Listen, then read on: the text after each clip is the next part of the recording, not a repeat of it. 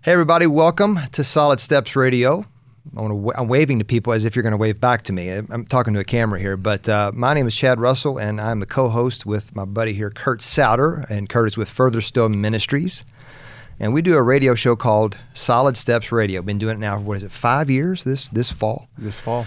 5 years we've been doing the show, and we 5 years ago prayerfully said we want to do a show for men by men, talking about things from a man's perspective, knowing we have tons of ladies that listen, which is wonderful, but we want to have our audience of men. And we wanted to talk to men and say, men, look, you can talk about sports, weather, and politics only so much. You've got to talk about the things that matter for eternity. And that is, you were born to walk with God through Jesus Christ. That is your destiny. And pick up that destiny, and you're not walking in your destiny if you're not walking with Jesus. Hence the name Solid Steps Radio, right? So every fall, we've always done a live event, and we couldn't do it this year for obvious reasons. So we wanted to do the next best thing. So we're doing a Facebook Live. So if you're hearing this on the radio on the weekend or a podcast later, then this is a little bit different because we're just going to tape an hour's worth of program, and we can't wait to do it because we're having one of our favorite guests on. So we're going to go through and spend around an hour here talking about something that is incredibly important, whether you are 20 or 80. Kyle Eidelman just preached a sermon here recently about how our life is a mist, and literally you spray the mist and it comes and it goes. But we are called to do something with the mist that we've been given, and that's to number our days. So if you're no matter where you are in your life, you have to start numbering your days or continue to number your days. And we're going to talk today, what does the Bible say about in these days and times that seem so tumultuous and so rough, how do we number our days? And so we got Bob Russell, the expert. Bob, it's a delight to have you back. Well, thank you. I've enjoyed the times I've been with you, and I look forward to tonight. Well, when Chad and we were talking about, the psalmist writes, teach us to number our days, I'm going, there was one guy that popped in my brain that we've got to ask Bob to come in and just talk about that, because you're getting, how old are you now? Easy now. Just take it easy. I just had a birthday a week and a half ago, 77. Yes, you were exactly 20 years older than me in the month of October. So 77, do you feel like you're closer to 80 than 70? It doesn't matter how you feel. The truth is, I'm almost 80, and I don't know of anybody who has been more blessed in so many ways than I have. And one of the ways I've been blessed with good health, and I'm able to go out and enjoy the outdoors and play golf and beat you when we play golf together. And there's something not much more humiliating than to get beat by a 77-year-old preacher who hits it left-handed. Is there, Kurt? I mean, that is, but the last time that we were out, both you and me and another younger guy were beaten by a guy 83 at the time. Mm-hmm. Gary had Parkinson's, and he spanked all of us, and he was 83. Yeah, but he can't preach a leg. I always say when somebody's so much better than I am in some sport, I bet they can't preach. Well, speaking of preaching, Bob, tell us about what have you been up to? You mentioned before we started, you've been doing some podcasts. Talk to us about that.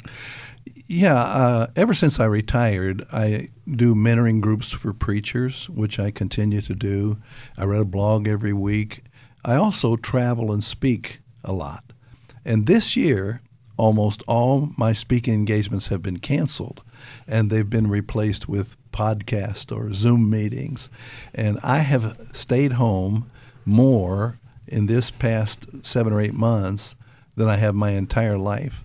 In fact, I've been married for 55 years, but is Judy going crazy? Judy is sick of me, and I'm not sure we're going to make it because she finds out I'm not a decent human being. But I have not been traveling and speaking as much, but I've done a lot more of this kind of thing, and that's enjoyable too. So, you have done a little bit of travel, though. Have you? But in the podcast that you've done, what has been the most intriguing for you? Yeah, well, my focus has primarily been talking to preachers. Because I'm older and have 50 years of experience, it gives me some degree of credibility to talk to preachers. I was on a podcast with Lifeway out of Nashville probably a month or two ago, and at the end of the program, the host said, "Bob, a lot of preachers are really discouraged right now because of going through all that we're going through with the pandemic and the race riots and the rancor politically and the disagreements in church. Preachers are really discouraged." Said, "Could you have a word of encouragement for preachers? Because we know you've been through a lot of ups and downs in your 50 years of ministry." I said, "You're right. I have been through a lot of down periods in ministry, but I can't compare anything like preachers are going through right now. I think this is as tough as it gets when they're closing down the church for months. They're asked to do online services when they're not trained or equipped, and they've got people in the church just on edge and disagreeing with each other and wanting the preacher to take one stand or another, and it's no wonder these guys are discouraged." So I tried to encourage them to be faithful and still be joyful, but I can understand why they're discouraged. Well, I want to encourage you. I just met with a pastor the other day who went through your retreat and said, "I was so blessed." Well, thank you. So, God's, even though you're getting closer to 80, God's still using you, brother. Well, I tell you, a guy by the name of Ben Merrill, who is an icon in our movement, comes and does the retreats with me. And you're not going to believe this. Ben Merrill is 94. And he when he gets up, he loses about 20 years because he's still articulate, he's still clear, and I just want these guys to have exposure to Ben Merrill. That's one reason I bring him. The other reason I bring him is because he makes me feel young. Oh, well, Bob, tonight's theme is Psalm 90 says, the psalmist says, "Teach us to number our days." And we would love to just talk about that in the context of this crazy world. But I'd love to have you kind of think in regards to, talk to the younger men right now, the 20 or 30-year-old guys who are listening. Teach us to number our days. What wisdom, what advice would you give these guys? I don't think Moses is saying, well, we're going to live to be 80, and therefore we've got 55 years to live if we're 25. So therefore we can live as we please right now, and we'll turn to God later.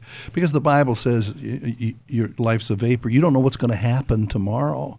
We have no guarantee. When Moses says, "Teach us to number our days," I think he's saying, help us to recognize our days are short and we're not here very long and they're not guaranteed. So help us to make the most of every day. And so I would say the 20-year-olds, teach us to number our days means get your priorities in order. Don't waste a lot of time on secondary things or things that aren't going to matter at all. Make sure God comes first and your mate comes second and your children come third and material things are down the list, and you're not focusing your whole life on things that when you get to the end aren't going to matter at all. And we can all say mentally, "Oh, my family comes first with me." It's one thing to say it. It's another thing to turn off the television or put down the newspaper or come home on time and give attention to your family. And I think one of the challenges for guys in their 20s is to discipline their schedule and to govern their time so that they're focused with their family. It's not just that you're spending time at home, but you're alert and you're listening to your wife, or you're engaged with your kids, and you're enjoying that time. When I made a lot of mistakes as a young father, but one mistake I didn't make is I gave time for my kids and went to their ball games and tried to get involved. And when my son Rusty was in, I think, the second grade, he was given an assignment, and he was supposed to fill in a blank. And the blank was, "I like it when my dad blank." And he wrote, "I like it when my dad laughs." And I think your family needs to see that you're joyful at home. You like being with them, rather than, well, you get with other people, boy, you really turn on the charm, and then you come home and you're a dud. I think teaching us to number our days when we're younger is we're going to soak up every moment in the area of our priorities so that means the most to us. So many of us get down to the end of life and say, I wish I had been given more attention to my family and less attention to work or to golf or sports or something. Bob, you tell the story to all these pastors about a time when you went home and Judy called you. And tell that story to our listeners. Oh, you always bring up the times I was bad. Well, when I would go home at the end of the day in my early years, I don't have any energy left. I just want to lay on the couch and just veg out. Veg out. And one night my wife called me to tell me she was going to be coming home a little later than normal because they hung up at work. And I answered the phone, but I answered the phone so late that the answering machine kicked on and recorded my conversation. I didn't know it.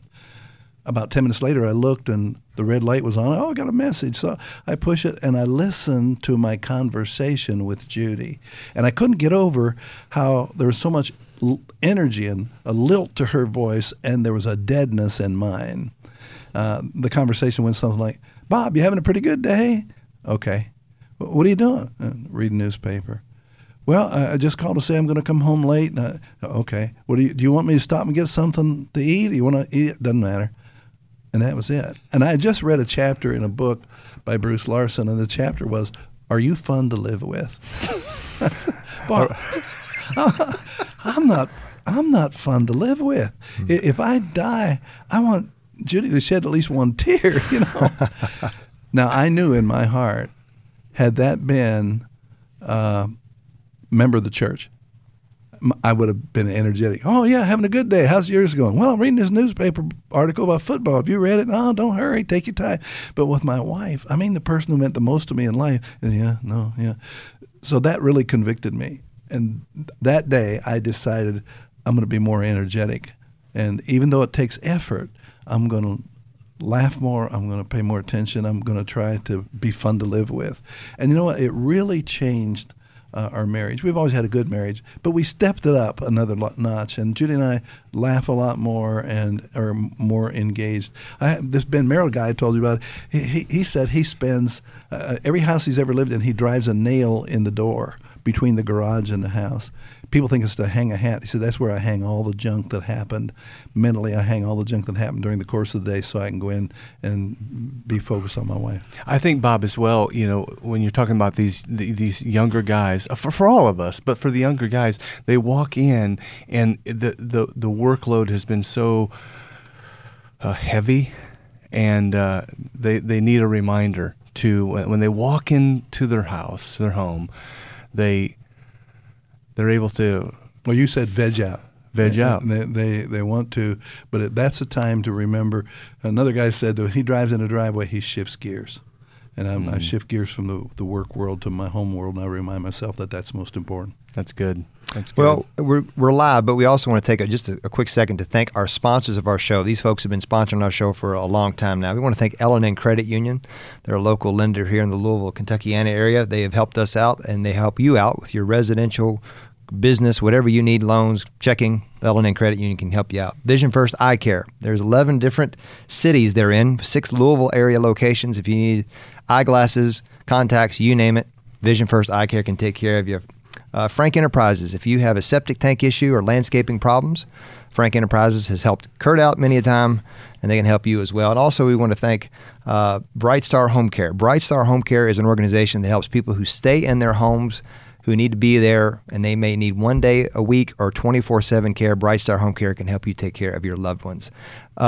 Segueing back to, I heard somebody say once that most of us, the American world, we see the world from 9 to 5 as men, right? 9 a.m. to 5 p.m.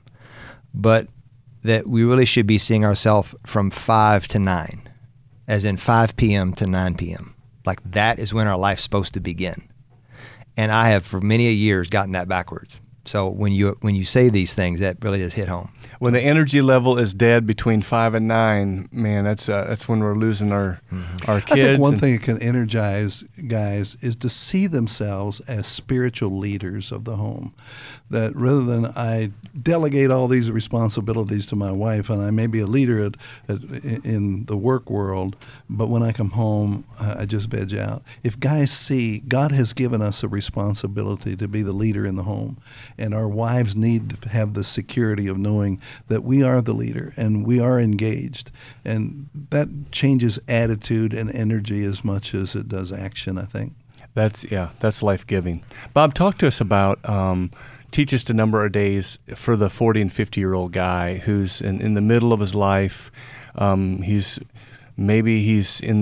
got some career changes.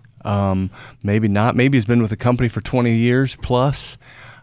Speaking to that guy. Well, I think there comes a time when you come to the realization, I'm not going to be. I'm never going to make the pro tour.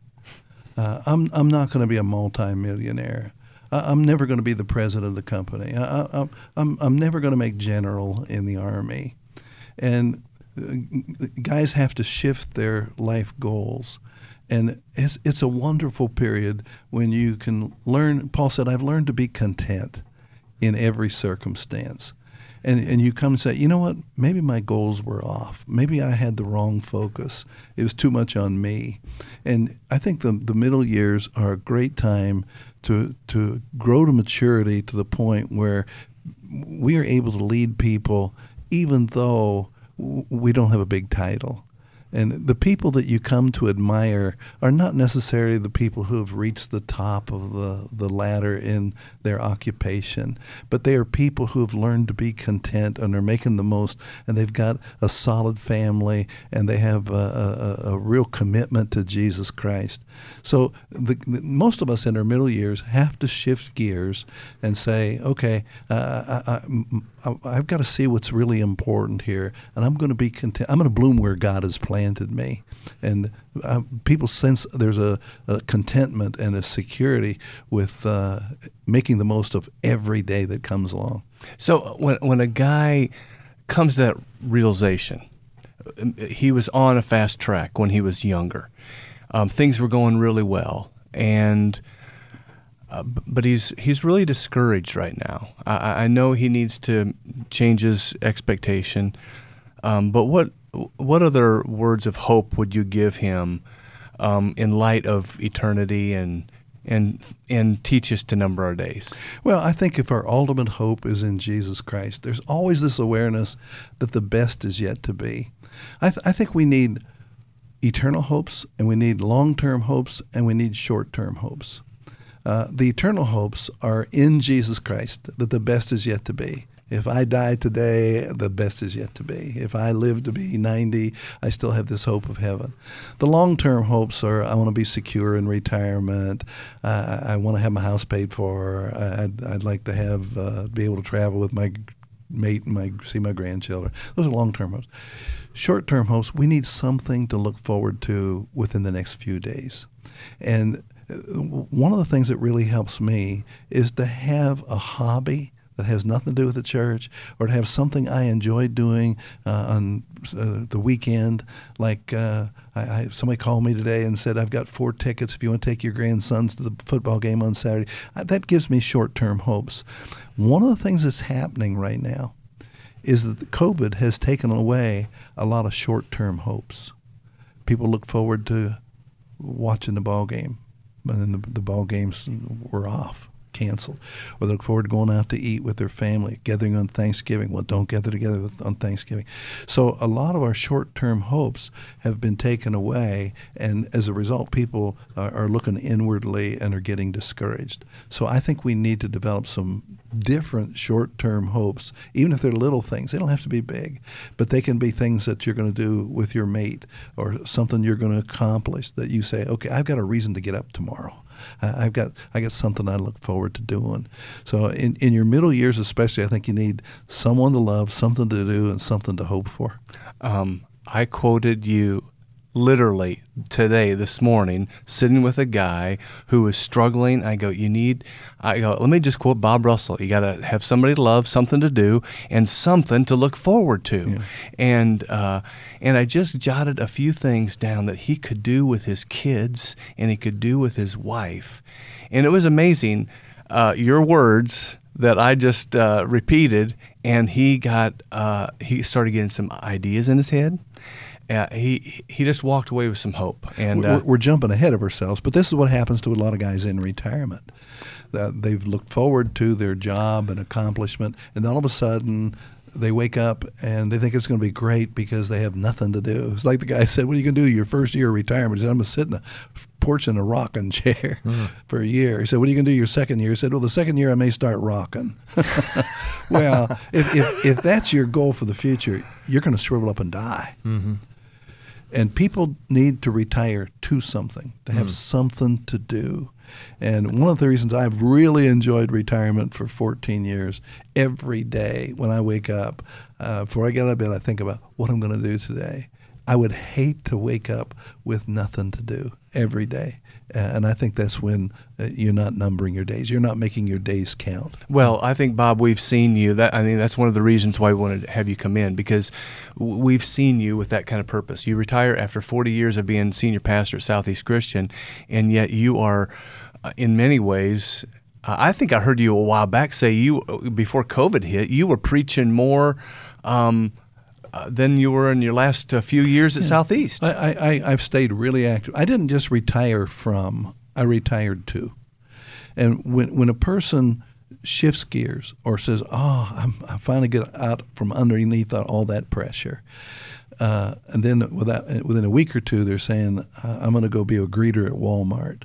Well, I don't want to be a greeter at Walmart. That may be okay. But when I retired, I said, okay, here's some things that I want to do. I want to experiment with. And they were retreats and traveling and preaching and writing a blog and counseling and being a coach to preachers. So the Lord has put so many things in my path. And it's been a tremendous experience. This is what I say to guys in their 50s and 60s. Understand there's a whole new chapter out there. And it's not just that you get to have a honey-do list at home and drive down and eat at breakfast at Cracker Barrel and wander around the mall. It's amazing how God can use older people if they are alert to opportunities. I think one of the reasons that I'm in good health is because I've been so active every day and look forward to every day, and my spirit, my attitude has been positive. And I am actually, Kurt, I am actually more joyful every day at 77 than I was at 27. Mm. Even though people would look at a 77-year-old guy and say, "Oh, poor guy, he doesn't have much time to live." But every day is precious. And you can take some risks at 77 that you might not take. I remember Wayne Smith said that he was out with his wife and his grandson eating, and he ordered some high cholesterol meal, and his wife said, "Wayne, you don't need to get that. There's too much cholesterol. That's bad for you." And his grandson said, "Nana, Pop's of the dying age. He shouldn't have to worry about cholesterol anymore." And I think people, I want to say this correctly because I think we have to be wise and guard our health, but people are responding with too much fear in this whole COVID situation. I see young people just terrified, not going to visit their parents, not letting their grandchildren hug their parents, not going outside. I know people have been holed up for 7 months. And I think we need to be cautious. But life involves risk. And I took a wonderful trip to Carrollton, Kentucky a couple of months ago. I've got a brother who lives in northern Kentucky. And I said, let's get together in Carrollton and play golf. Did you wear a mask? I didn't wear a mask. But John and I compete with each other, and we had a lot of fun. We solved the world's problems as we played 18 holes. We played through these 8 guys who were having some kind of tournament. And we played through in a par 3, and you know what that's like. You're afraid you're going to shank or something. We both hit it up on the green right near the pin, and we laughed on the way. They think we're good. They don't know how bad we are.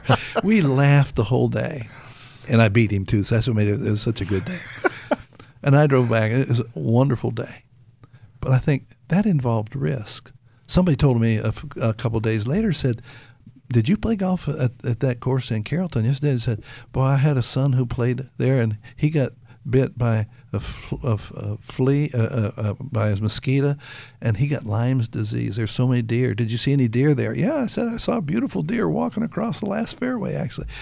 So, I mean, great day. I could have got Lyme's disease.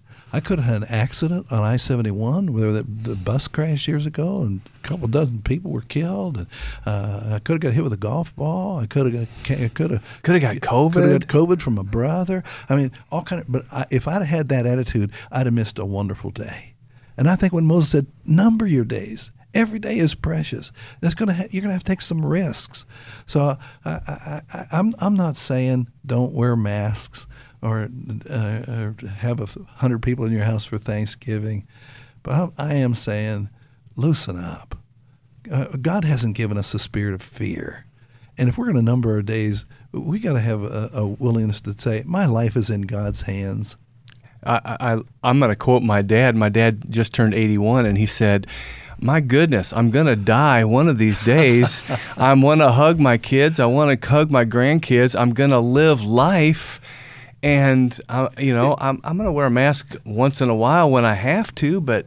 Can you imagine holding up for 7 months and then finally they lift it and the next day you have a heart attack? I got COVID.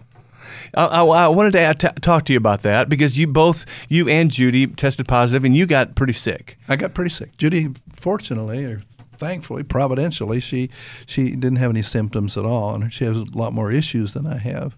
But I had a rough week and a half, and it wasn't pleasant, but I lived through it. My doctor said to me, look, we're going to give you this oximeter.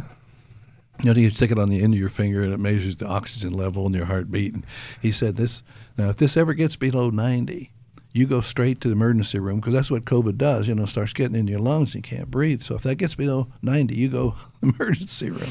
Well, one night I'd had a temperature of 102 and I was feeling bad, and the oximeter, it reads 87. I said, oh man, I've got to go to the emergency room. I put on my coat, started to head to the car, and then it hit me. What am I doing? I'm going to go to the emergency room, and they're going to sit there and observe me for 3 hours. Maybe. And I'm 77 years old. If I die tonight, I'm ready. That's okay. I went to bed. I'm not going to the hospital. I thought he was going to say he went to McDonald's, got a chocolate milkshake.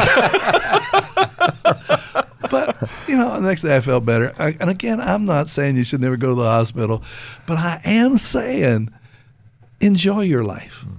Life is a vapor. It appears for a little while. And you got today. You don't have any guarantee of tomorrow. Use some judgment and don't live out of fear. Yeah, we prayed before we started tonight. And one of the joy of the Lord is our strength. And laughter is like good medicine. We need to laugh. What an opportunity we have as Christians to show the world a contrast. But if we're just as fearful and we're just as apprehensive and worried and churning about what the world conditions are as the world, we're missing our opportunity. I think the world ought to look to us and say, boy, those people in the church, they're still laughing. They're still enjoying life, and God is blessing them. The world needs to see a contrast in us, and I think we're missing that opportunity for the most part. Yeah, I would agree with you. Before we continue on, I want to just take just a minute just to say, hey, thank you for listening and watching if you're on Facebook Live.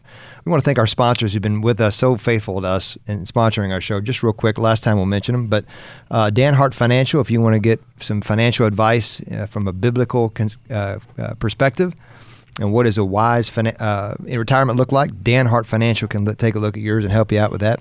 Southern Smoke Catering, my favorite sponsor. because they taste great. What were yours? Oh, dude, I was with Chris Hadley the other night, and I had Southern Smoke. It was like to die for. It's good. So Southern Smoke Catering. Oh, my goodness. It was unbelievable. SouthernSmokeCatering.com. Look them up. Great guys. And great food. Iroquois Family Dental, 2 locations in the Louisville area. It's a family-friendly dental office in the East End and in the Iroquois Park area. And let me just give a shout out to Eric. Eric Veal has been my dentist for 21 years, and he's just a phenomenal guy, and his whole crew. So, good folks. Yep. And then the Southeast Outlook, their publication's been around for 2 decades, and they are telling the story that God is writing both in our city and all around the world.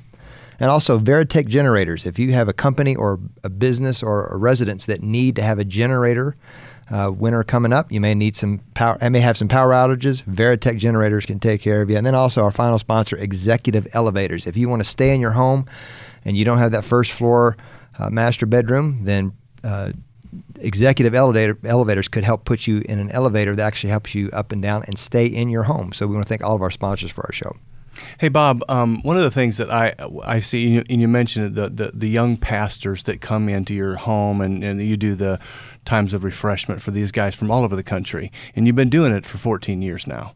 Hundreds of pastors that have come through that ministry, your ministry. And I see such joy when you are with them. And I think... when I think about the older guys who are listening right now, who are retired or looking toward retirement, I think we underestimate our influence and the impact that we can have towards the younger generation. Yeah, I talked to a preacher 3 days ago who's getting ready to retire, and I told him about what I was doing in my later years of trying to mentor or just encourage younger guys, and there's a tremendous need out there.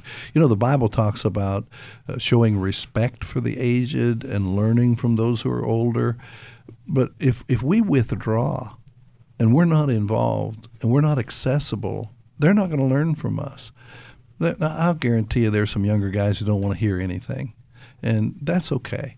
But if we, even like older preachers, they don't have to start retreats. All they've got to do is call up a younger preacher and say, hey, can I take you to lunch sometime? And if you're willing to pay, they're willing to go. And just ask them questions, how they're doing. And it's amazing how we can be a source of encouragement if we're accessible and if we're willing. Yeah, that's a really good word. Hey, Bob, I want to shift gears just a little bit. And we're in the middle of this whole election. There's been already over 70 million people have already voted. But there's a lot of tension. And I wanted you to speak into our listening audience and to talk about the peace of God, talk about some of the issues that I know are near and dear to your heart, and speak some truth to our listeners right now. Well, I can understand why there's tension. I have never seen such rancor politically in my lifetime as there is today. It used to be that the two parties had different views of how to approach welfare or how to solve foreign aid. But today, there is almost a spiritual battle over crucial issues, and we're in a battle for the very soul of our nation. I was brought up to love the United States of America. I didn't worship it, but I understood that this was a special nation and that God's hand of blessing was on this country because we sought to establish a nation that was respectful of His laws. Not that we were a Christian nation or a Christocracy or a theocracy, but John Adams says we were established on Judeo-Christian principles. And for some reason, the United States became the freest, the most prosperous, most influential nation in the world. But now we have a younger generation that has been taught all the flaws of America.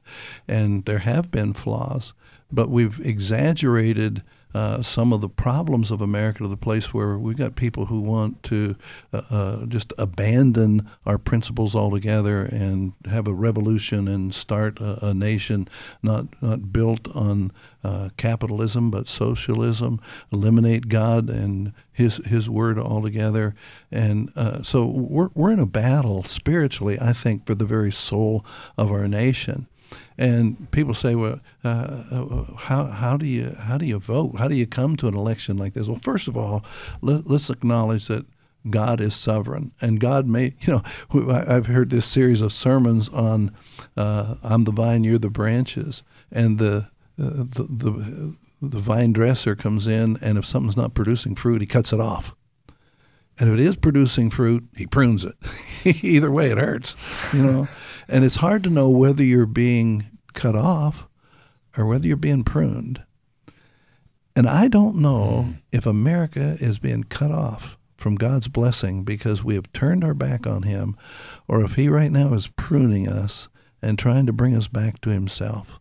But this is a time of testing in this nation, and I see this election as a very crucial one, that we're going down one of two paths, and our nation is about split right down the middle. So when I vote, it doesn't matter whether I'm voting for the local dog catcher, whether I'm voting for president, there's one issue that is above everything else, and that is abortion. I think that God's hand of protection has been withdrawn from America over the last 4 or 5 decades because we're snuffing out over 1 million unborn innocent children every year. And the Bible says God hates those, abhors those who shed innocent blood. And I think of all the issues, that is a priority with me. But that not only is a priority, it is an evidence of character. If a person is willing to endorse the killing of a baby or even the newly born child and just let it die, that says a whole lot about the character of that person. So when I go to vote, my foremost question is, which of these two people will do the most to reduce the number of abortions in America? Now, and you're really talking the sanctity of life, and this we were created in the image of God. There's no saying familiarity breeds contempt. In this case, familiarity breeds indifference. We become so accustomed to this subject. Well, it's not all that bad. It's bad when you start sacrificing innocent children just for the sake of permissiveness and culture. There's something seriously wrong. Our conscience have been seared as with a hot iron. Now, one of the problems we have is nobody wants to be controversial. Nobody wants to be criticized. And I guarantee you, if you speak up or you write something in social media about issues that are, you're going to get attacked. And Jesus said, "Woe to you when all men speak well of you." And I'm telling you what, I got that woe off my back a long time ago. But this is a time for courage. This is a time for Christian people to speak up. Listen, you can't be on the fence anymore. We believe certain things as Christians that are absolutely contrary to the world. We believe that God created this world. We're not here by evolutionary accident. We believe that God breathed into the nostrils of Adam and Eve the breath of life. And that means life is a sacred gift of God from conception to the tomb. We believe that God created a man and a woman. He didn't create 27 genders. He created 2. We believe that God performed the first wedding in the Garden of Eden, and that marriage is not a human institution that we can totally disregard or easily dissolve or dramatically redefine. It is a sacred gift of God, a covenant with God. And we believe that man is basically sinful, that if you give him a perfect environment, because of the sin of Adam, we're still going to gravitate to sin. And we cannot solve all of our problems by creating a utopia here on earth. We need to be redeemed. And we believe that Jesus Christ came, died for our sins, an atoning death. He rose bodily from the grave, and he's the only way of salvation. Now, all of those basic beliefs are absolutely contrary to what the world is proposing right now. And if you're bold enough to say, here's what I believe, you got to be ready for satanic attack. And you got to say, Jesus said, blessed are you when men ridicule you and say all manner of evil against you falsely, rejoice and be glad. Woe to those who say when evil is good and good is evil, Isaiah wrote. Bob, talk to us about, I just read an article out of the New York Times. I'm an evangelical, I'm pro-life, but I'm going to vote for a pro-abortion candidate. Yeah. I read an article years ago called Facts, Faith, and Feeling. And that's the proper sequence for which Christians experience feelings. There are facts that we believe, we respond by faith, and feelings come as a byproduct. But the problem in our culture is very feeling-oriented. And we want to jump over the facts and the responding by faith and just get to the feelings. Justin Timberlake had that song, Can't Stop the Feeling. Yeah. The whole culture is about feeling. And Christian people, we get more about feeling than we do facts. When God told Abraham, go up the mountain and sacrifice your only son, he didn't feel like doing that.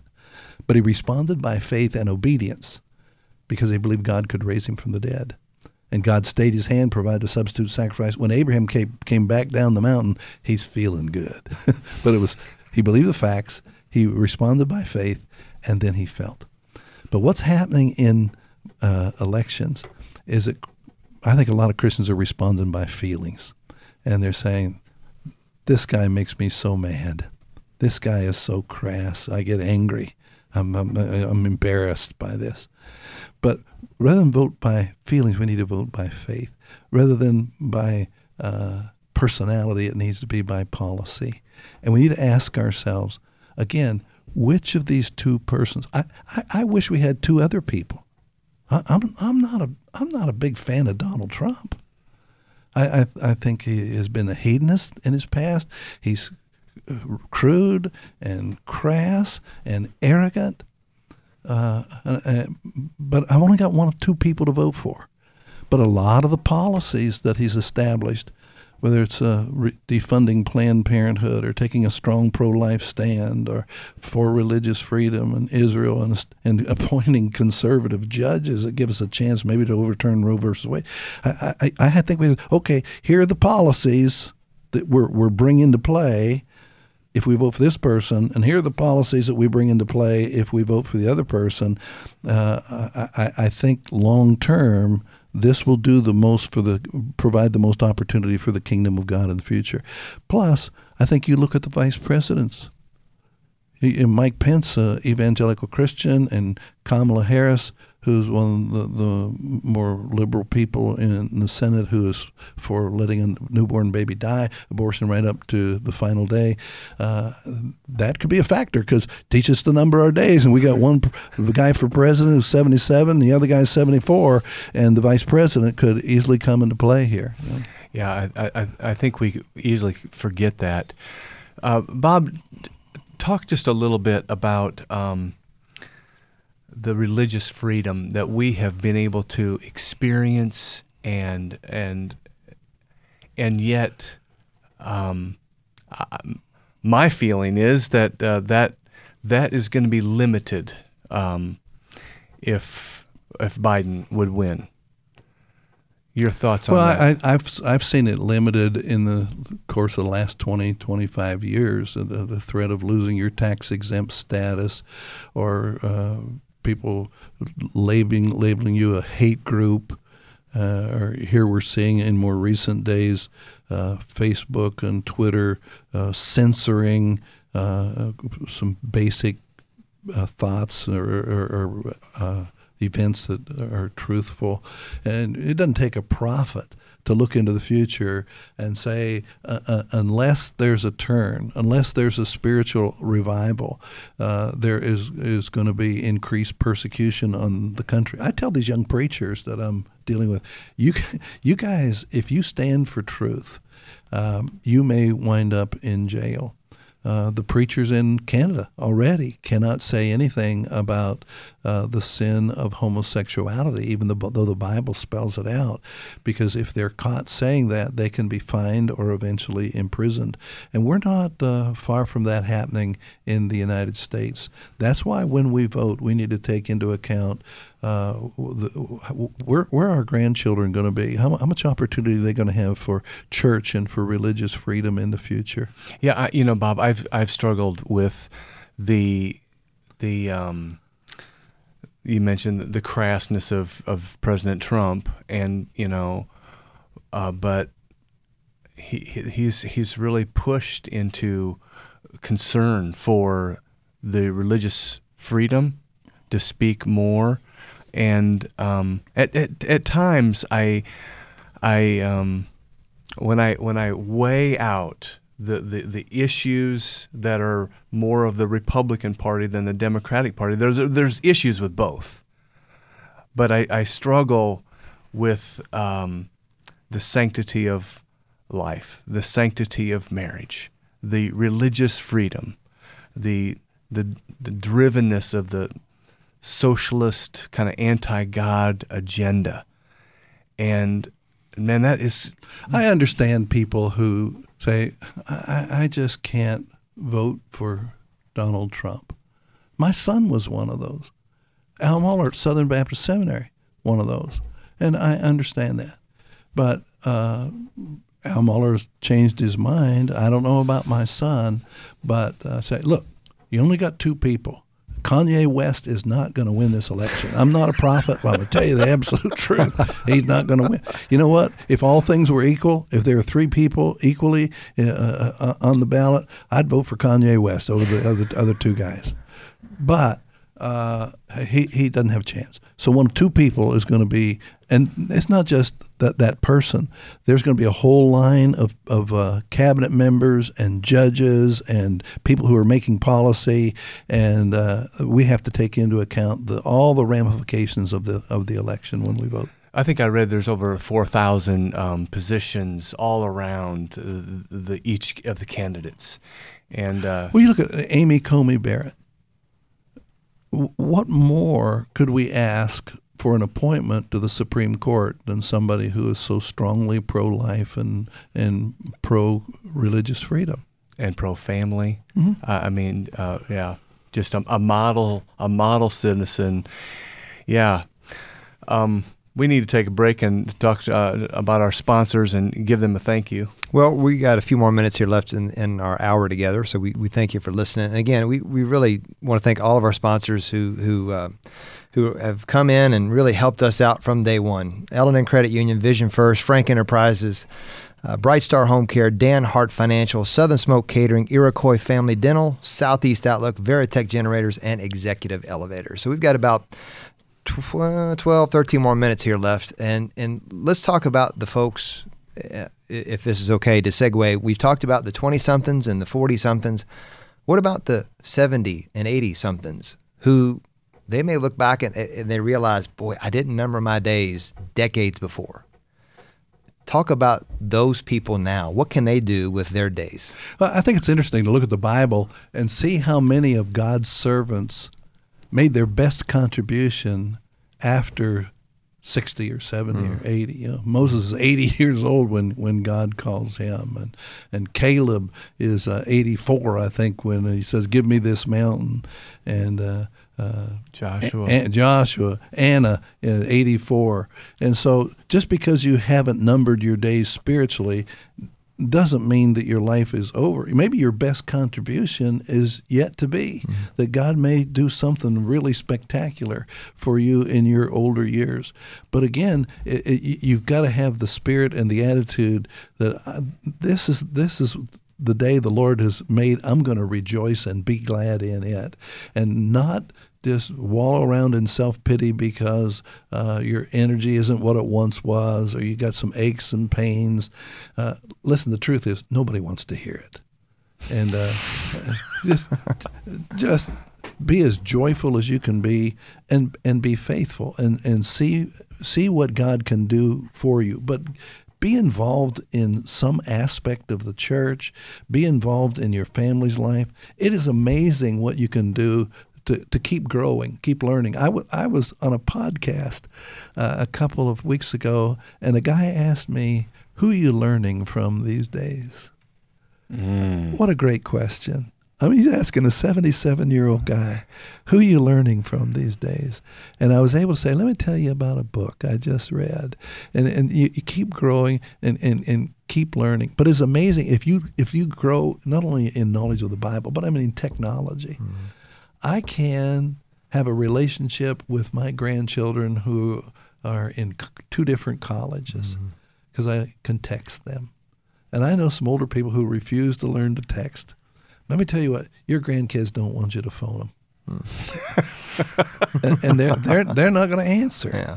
But if you text them and ask a little question, or I heard this, or I watched online and I saw you do this at the football game, and then you're in touch with them, and you can make a difference in your grandkids' lives. And if you don't have grandchildren, go find one.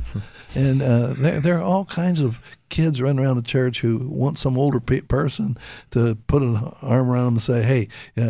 I remember when I was in first grade, and I quoted scripture one Sunday morning, about 10 verses. And my old preacher, D.P. Schaefer, who was in his late 70s at the time, had palsy. He put his hand on my shoulder and said, "Son, you could make a good preacher someday." And who knows what a word of encouragement spoken in a church service or a family member, your contribution as a 70-year-old, as an 80-year-old, can be fantastic if we'll just be alert. We talked about Ben Merrill, who's I went to his 90th birthday party, and they brought out a cake, big cake with 90 lit candles, followed by a fireman in full gear. And Ben laughs, and all the preachers that I know say, "Man, he's a hero to me." 94. And he's still serving. He drives from St. Louis to every one of my retreats, but drives by himself. And unless he brings his wife, Pat, with him. They've been married 67 years or something like that. It's amazing. Bob, as we approach, when we think about, again, teach the number of days, but also as we are approaching Thanksgiving. This time of year, we're a month away from Thanksgiving. And I'm going to go back a little bit to the tension that we are have in our country, and even within loved ones, family. I heard you speak years ago about when there's issues within the family, and okay, we've just voted the election. We don't know who's going to win. But it's Thanksgiving, kind of fast forward here. You got a family member who really you disagree with politically. How do you love them and honor them in that setting? Well, I have that. We have that in our family. And that's a good time to be slow to speak and slow to anger. And I think the wisest thing you can do is not bring it up. There are other things that you have in common right then, and you're not going to win the argument, because if you bring it up in front of people, people get defensive and they dig their heels in, and they're not listening to you, being persuaded. They're trying to think of how they're going to respond to look good in front of the rest of the family. And when you bring it up, you're creating a lot of tension, and you're not speaking a good word for Christ at all. And the best thing you can do is, it's time to talk about sports or Jesus. But and if somebody brings it up, you change the subject, because there's a time to be as wise as serpents and harmless as doves. And Psalm says, "Don't answer a fool according to his folly."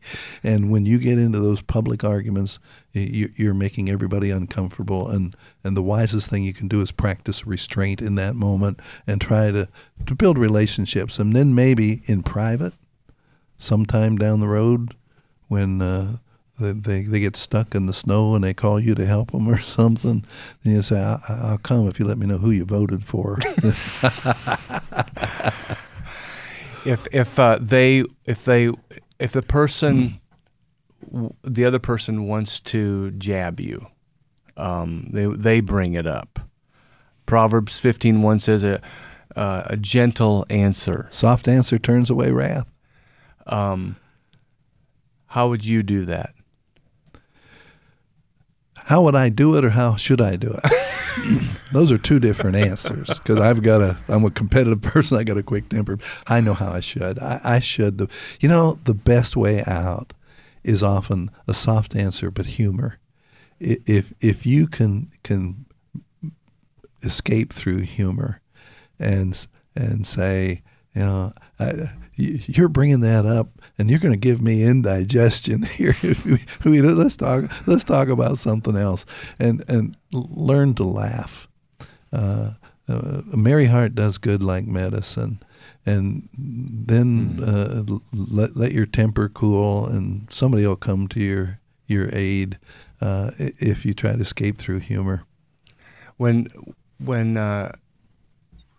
I got an assignment several years ago that I had to write my own. I'm shifting gears just a little bit back to what you were talking about, Chad, but I had to write my own eulogy, and that was what do you want the preacher and your family to say to you? Well, I was once asked, "What do you want on your tombstone?" And years ago, I said, I want them to say, he spoke the truth. But now I wanted to read, he spoke the truth in love. And one of the best descriptions of Jesus is that passage in John where it says, Jesus was full of grace and truth. He wasn't 50% grace and 50% truth. He's 100% grace, 100% truth. And you see that in so many of his encounters. There's both grace and truth. The woman caught in adultery, I don't condemn you, but go and sin no more. And we gravitate to being truth tellers or full of grace. And you see this in people all the time. Mm-hmm. And I'm more of a truth teller. Jesus said, go forth and with the truth of the gospel. Just tell the truth. But as I age, I still believe the same truth, but I want it to be balanced, be spoken in love. When did you really settle in with that? I need to have this. I don't know that I've ever been really abrasive with the truth, but I was stronger with the truth. And in dealing with controversial subjects, I would be too strong, not too strong with teaching God's word, but you came across. Olin Hay said that when he was a young preacher, he was asked to go back to his home church and preach, and he knew everything about these people, so he just lambasted them for every sin he could ever think about them. And so afterward, he was asked by B.W. Carrier, the preacher, how did I do? And Brother Carrier said, well, Olin, you did fine, but just remember, you can't preach the love of God with a clenched fist. And I think there were times I preached the love of God with a clenched fist. And I want to preach the truth of God with an open hand, and to be able to be full of grace and truth. And I think I'm doing better. I still have a ways to grow, but if I had to write my own eulogy, I would it somebody say he preached the truth in love. That's a good word. Bob, it's been great to have you.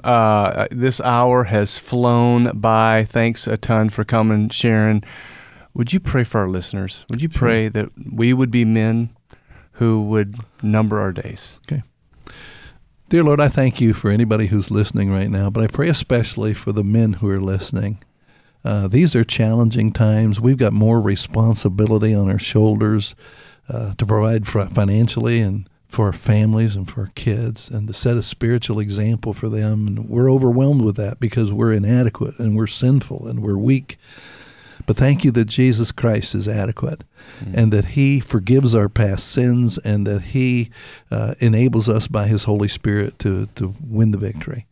So I pray that you would encourage these guys to be faithful in all things every day, to walk by faith, and that they would be joyful and they would be attractive and do everything they can to lead their families and those who look to them to Jesus Christ, and help them to remember that regardless of the pressures that we face and the uncertainties of tomorrow, that through the Lord, the best is yet to be. That he said, I am the resurrection and the life. Whoever believes in me will live, even though he dies. Help us to hold on to that hope.